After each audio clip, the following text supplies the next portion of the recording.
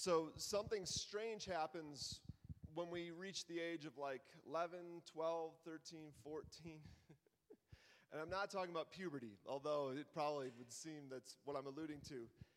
Puberty might have something to do with what I want to talk about, but something happens when we reach that preteen, teen age where we start to kind of push boundaries. We kind of start to test the waters. We stop taking things at face value that our parents say.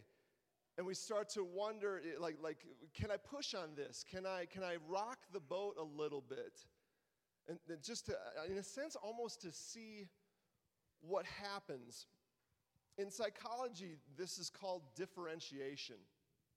It's actually a really important part of our development as individuals. Honestly, individuals is the best term for it, because in this process of differentiation, we are becoming individuals. We're separating, starting the separation from our family unit, from our parents, our mom and our dad, our siblings, to find out who we are and what we're like.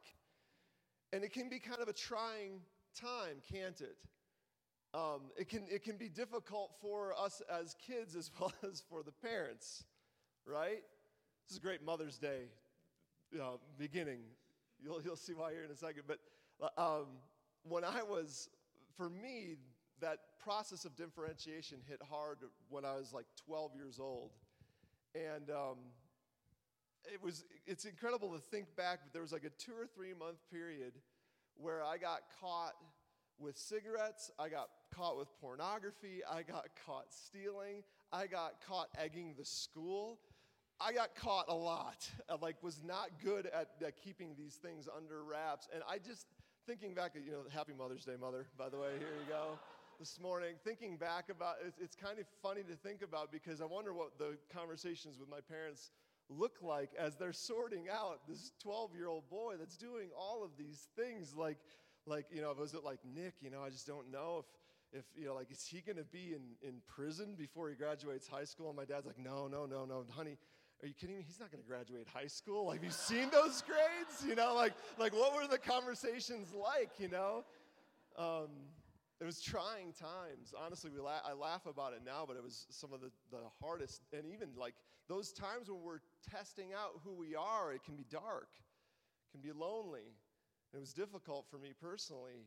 I'm sure it was difficult for my parents as they were kind of walking me through that. And I think it's good for us to, if you are a parent of teenagers or young kids, I think it's good for us to think about this, and good for us to remind us that this is part of life. This differentiation, this striking out on our own to find out who we are, is a natural part of our development. How that's expressed can be difficult ways. It can be ways that hurt each other and cause friction in the relationship. But it's important nonetheless for each of us to discover who we are, to find out our identity, to go out into the world and see what it's like to be us, and to see if we will be accepted, and to see if we will be loved. We're in this series called The Big Three.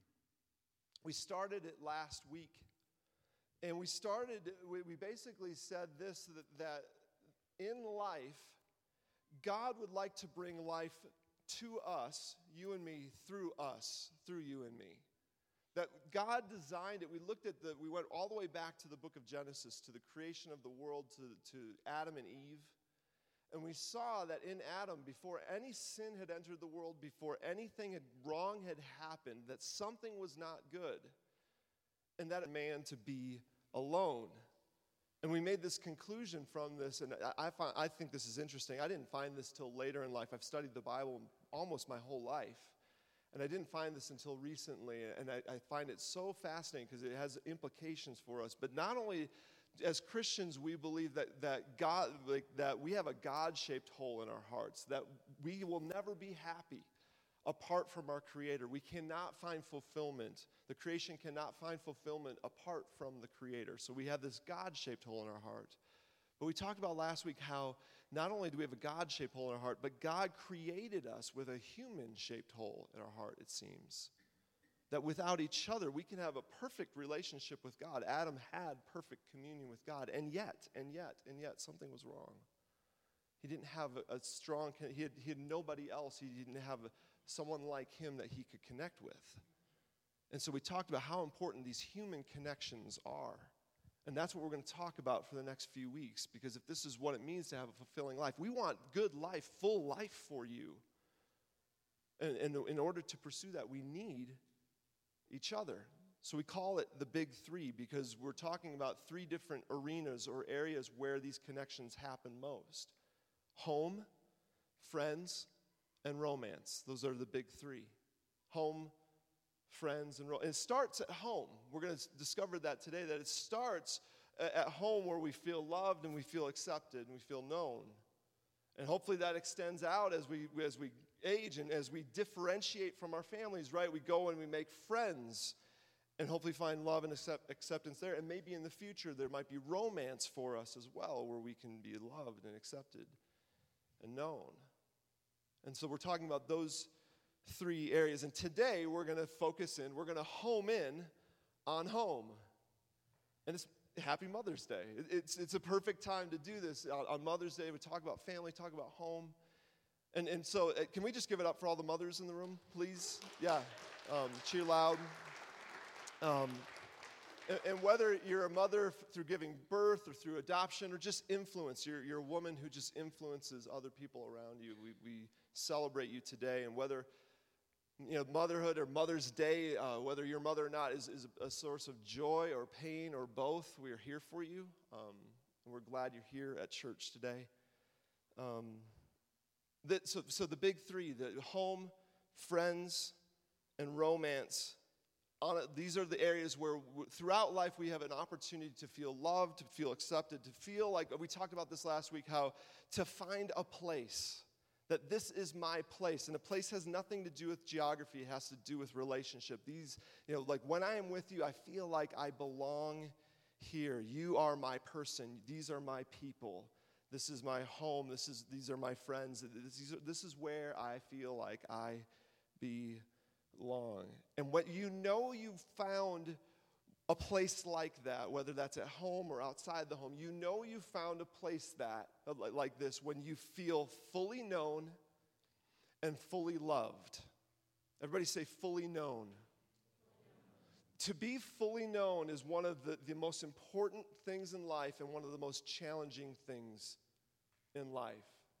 To be fully known is to find a group of people or find a person where you're able to say, I am not afraid or ashamed to share with you what it's like to be me. I'm not afraid to share with you what I'm like, what I want, what it's like to be me at school or at work.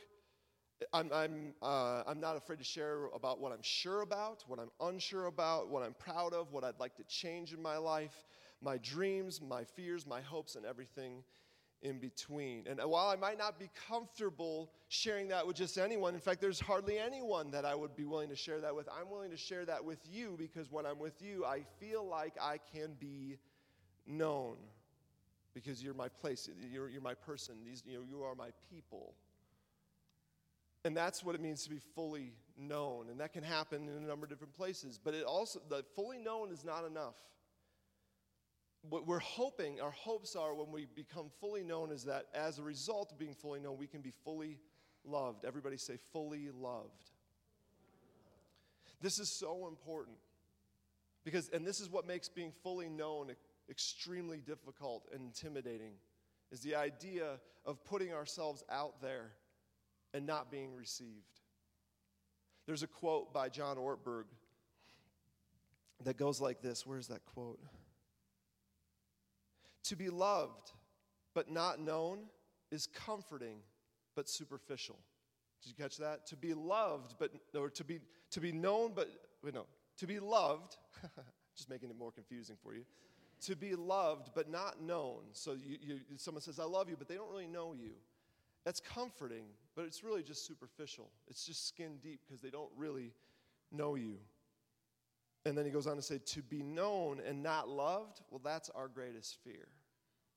Our greatest fear in life is we put ourselves out there and it's rejected. It's not accepted. It's not loved. It's despised. It's made fun of. It's used against us. And that's, we're going to be talking about this. I'm homing in on this because this is really important. For the next couple of weeks, we're going to talk about what it means to be fully known and fully loved. That's really the heart of it, as we're talking about home, as we're talking about friends, as we're talking about romance. It's the thread between all of it. To be intimately known and loved as a result of it. And here's why this is so important, is we start first testing these waters at home. The way that we make ourselves known in the future, that starts at home. Because what does mom do when I am myself, when I'm kind of silly? How does dad react when I don't follow through on something? What happens when my siblings find out that I'm scared or worried? What's my family's reaction to me when I fail? Or sometimes worse than failure can be success. What's my dad's response when I succeed? Is it, then do I get love? So in order to be loved, I need to succeed? How does my family react when I'm just average? See, we start to fill in these blanks at home. And that's why home is so important. How our families react to us at home truly, as we are known at home, affects how we will pursue being known outside the home later, right? It's just kind of how it works. And this is so important because in order to be fully loved, we must first be fully known. You could say it another way. It's impossible to be fully loved unless we are fully known. That's what's so powerful about that phrase when Eve was brought to Adam last week. He says, "This is now bone of my bone, flesh of my flesh. I'll call her woman." And it makes the Genesis makes this comment that the man and woman were naked and they felt no shame. They were fully known and they were able to fully love each other. And that's what it's not literal nakedness, but it's this idea of vulnerability of letting people know what you're like, who you're like, what your fears are. And their response is important, especially in the beginning, and that starts at home. Therefore, a large part of our jobs as parents is to create an environment at home where our kids can be fully known and fully loved.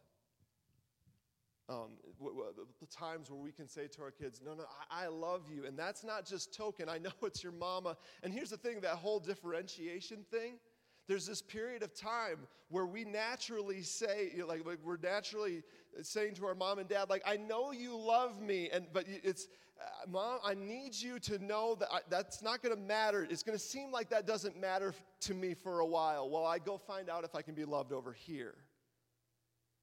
And we need to bear, if you're in that arena right now, bear with your children. Because guess what? They won't be able to say what I just said, right? Mother, I'm going through this process of differentiation right now. And during this period of time, you might experience a little. No, they're just not going to do that. They can't do that.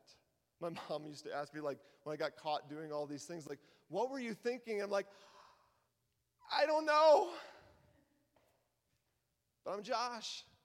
I'm trying to figure that out. And at home, we get the wonderful challenge of trying to build this environment where our kids can be fully known. And hopefully in response to them being fully known, we can fully love them. Today's going to be a little different. We usually start with the Bible. I do a little intro like this, and then I dive right into Scripture, because we want to put Scripture at the foundation of, you and I can think a lot of different things, and they're neither here nor there. The Scripture grounds us. That's what we believe as Christians. Today I'm going to end with a passage. I want to start today, so we're going to do a little bit differently, but today I want to start with three different things that, as I was praying for this message in the last couple weeks, three different ways that I believe that we can build that at home. Build the three different things that we can do as parents that will help encourage our kids to this is a place that you can be known. This is a place that you can be loved. And I realize that we have a really broad audience today, that some of you are not parents, some of you are empty nesters, some of you are students, some of you are being parented right now. You know, there's a broad range. But if you hang with me, first off, you need to look at these next 3 sermons, the next 3 weeks. It's really one giant sermon with the idea of like, what does it mean to be fully known and fully loved? So just keep that in mind as we're talking. It'll sound like I'm talking directly and only to parents today, but it's not actually true. If you think about it, what I'm about to talk about has so many applications in different areas of life. These things that are good for parenting are good for all of our relationships. So I want to talk about these 3 things. 3 things that I believe, 3 ways that you and I, if you're a parent, can create an environment where our kids can be known and hopefully then they can be loved. Keep in mind, this is not exhaustive. I wasn't attempting to create a complete list, like if you do these things.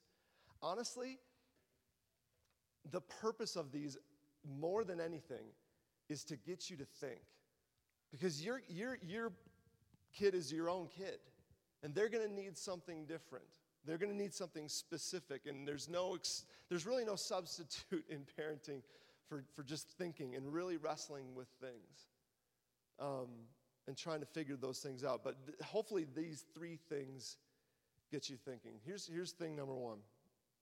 Here's what application number 1. As much as you can, love what they love. As much as you can, find out what they love and then just go love it with them. Even if you don't love it. Don't be afraid to take up bow hunting. That's like when I think about this, I learned this from my dad. My dad took, when I was 14 years old, I really wanted to bow hunt. And this, keep in mind what I did in the last couple of years. Like, he could have easily said, you don't deserve bow hunting, but he didn't. He said, and he wasn't all that interested in bow hunting, but he took up bow hunting. He bought a bow. He bought a bow for me. We went out, a couple different falls all the time. He put me in the best places. I actually shot stuff he never did.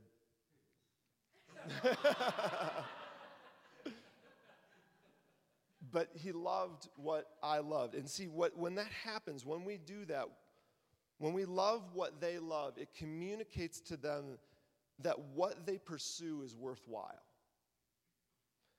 And it's like saying, I want to know what makes you come alive because I want to see more of that. Oh, you're really into this game right now? Tell me more about this game. Like how does it work? And they'll have to explain it 4 times because we're old and that kind of stuff. And that's okay because we're interested. Basically, when we love what they love, we're saying you are so worthwhile that even what you love is worthwhile. And I can't explain it. I was trying to put pen to paper this week as to why that's so important for the future. I couldn't, but it is. Am I right? Like the result is confidence. The result is what the things that you select, the things that you entertain, the things that you put your passion, your mind to, child, that matters. And how that translates is later on in life they'll have the confidence to actually put their mind to things that matter. If we love what they love, we get a chance to say, you're so worthwhile that even what you love is worthwhile. So let's watch that funny cat video again. Oh, how many Pikachu cards do you have? Oh my goodness, that's awesome. Show me that lacrosse shot. Oh my, you're getting fat. All these, honestly, parents, wow, goes a long way. Wow. You look at all of those cards you have. How does a child have, that's so cool. Love what they love. And here's what will happen. If you do this right, you'll make your kids feel famous. And they'll know that you're in their fan club. And that's right where you want to be. And it translates into confidence in the future. And one more thing on this before we move to the second one. What's tricky is, and I've battled with this as a parent, it's like you see these things and they're like, man, but I'm worried about how much he's playing this video game. I'm worried about how much she's talking about boys. Like, that doesn't make me all that comfortable. But our first reaction is to kind of distance ourselves from it. Like, well, hopefully it's just a phase that passes. Here's the deal. If you want to have influence in the conversation, you need to be with them through it. Does that make sense? If you're worried about that activity like taking over their life or taking them down the wrong direction, then don't give it power. Enjoy that activity with them. Go play that video game for a while and then say, you know what? It's a nice day outside. Let's go out and play together. That's a lot better than saying, quit playing that game and get outside. Because you're with them when you love what they love. Putting money in the bank account. By doing those things together, you're putting money in the bank account so that there's something there when you take a withdrawal out. Love what they love. Second one, never be shocked. You could put this a different way. Never let your shock be known. Because the reality is you're going to be shocked. As a parent, it's only a matter of time before you're shocked by what they're discussing at school, what they heard on the bus, what they're struggling with, what they're looking at. That will come out and you'll be like, oh no, oh no, oh no. And you can't let that be shown. We actually learned, this is something I learned in Young Life. As we're walking alongside kids, and Young Life is a youth organization that doesn't wait for kids to come to us.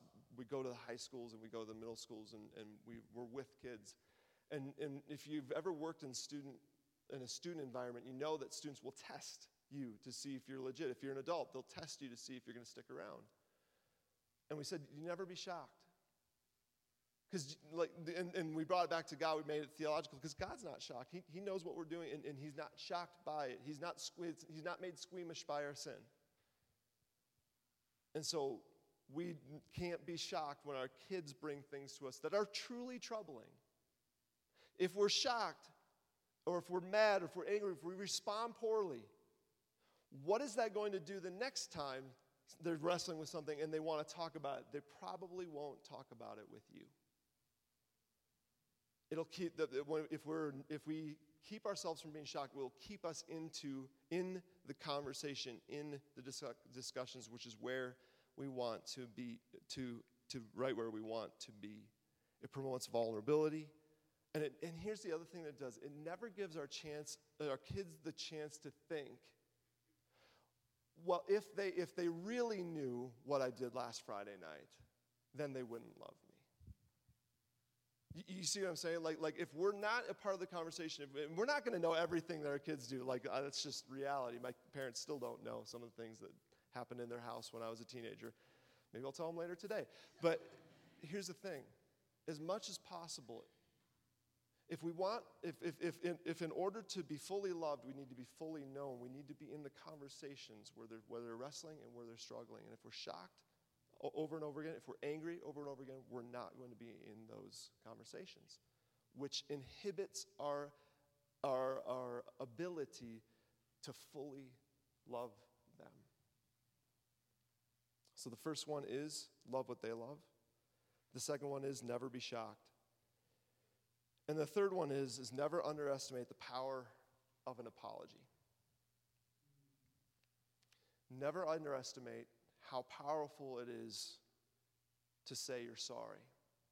And I think where we miss this a lot as parents, some of us maybe have never apologized to our kids. More likely, I would guess some of us apologize, but only when big things happen. Well, I was running this through with Christy, and I was asking her, are these the things that you would say, because we're parenting together, and she's like, yeah, but remind them to apologize for even the little things. Something that Christy does really, really well. If she feels that she's been impatient with the kids, she'll say, hey guys, what you guys were doing to me was not cool. You were not treating Mama fair. But the way I reacted, I'm sorry. That was not fair either. And what you do that is what you communicate when we apologize is if it's okay for us to admit our mistakes.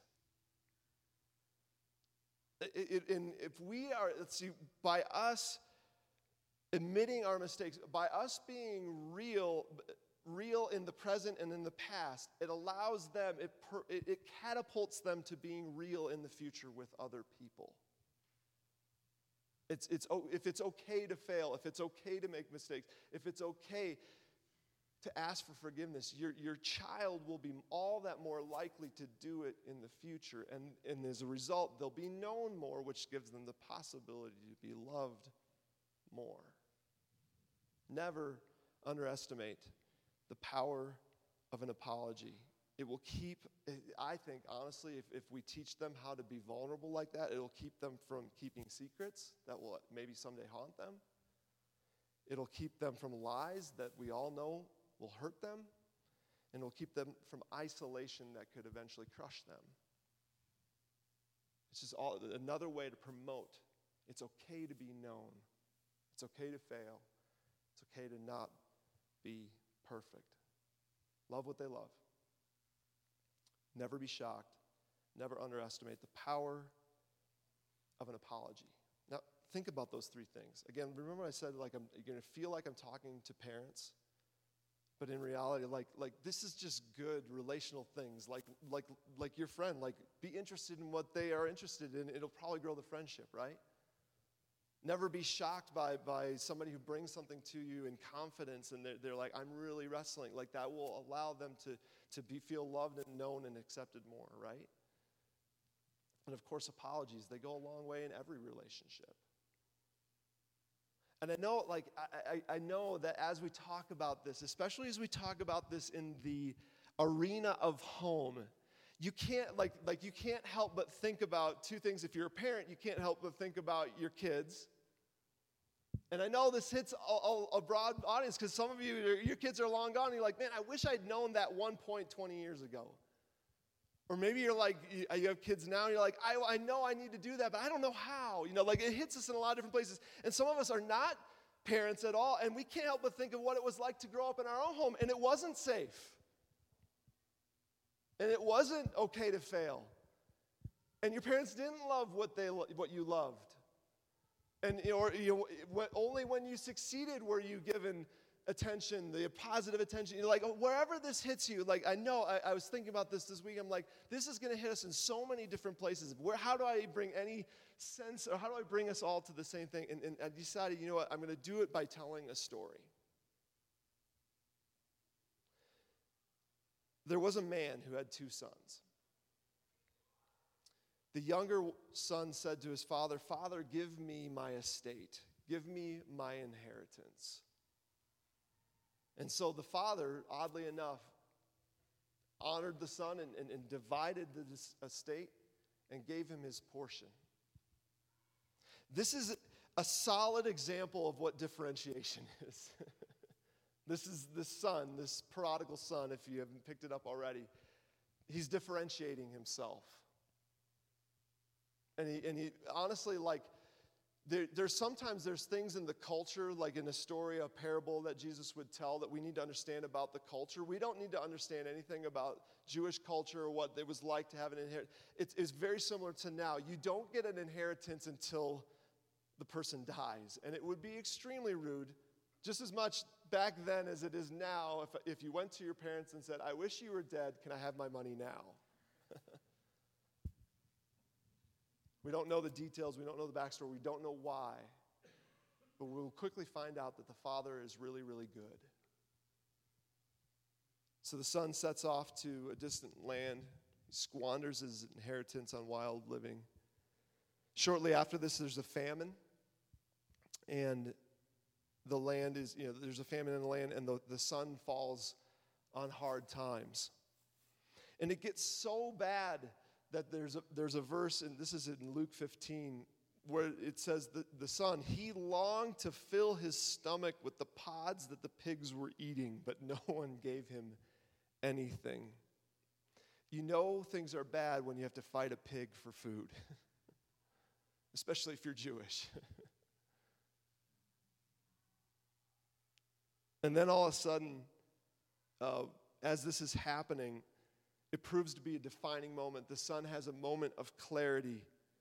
He comes to his senses and he says, even my father's servants have more than this. Even my father's servants have surplus food. And he says, basically, I need to go home. And as I was reading this story this week, in light of this passage, in light of what we're talking about, it was like I picture the son, like I remember a time in a place where I belonged.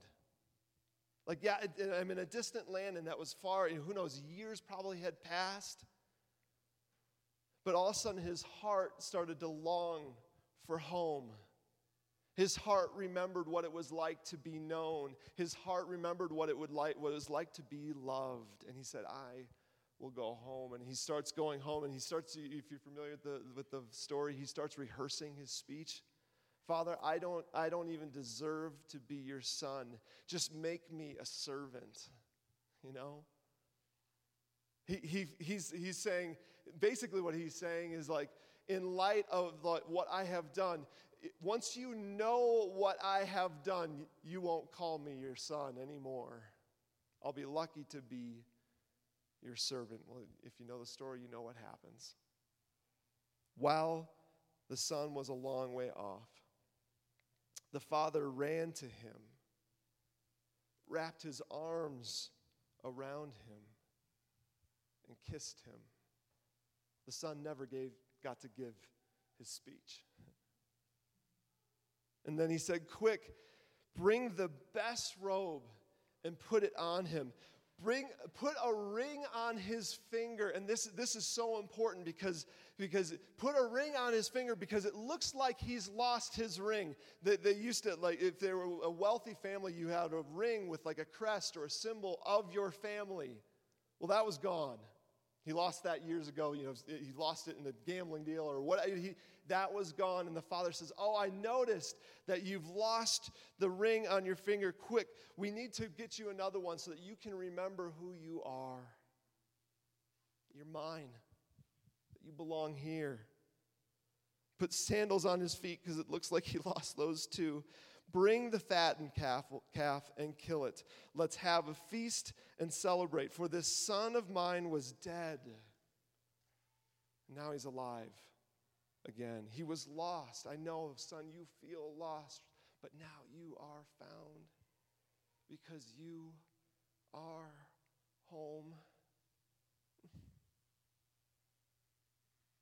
So they began to celebrate. And I thought about this. I was like, man, we could talk about this for half an hour, unpack all the parenting things that go along with this, that this passage has to say about how sometimes the quickest way for our kids to come home is for them to leave for a while. Like, that's what we learned through this. The father doesn't freak out, say, no, you can't go. He's like, no, I know you need to go. We could talk about how we could react when they come home beat up and how important that is, what our response would be like. We could talk about what it's like to create a home like this.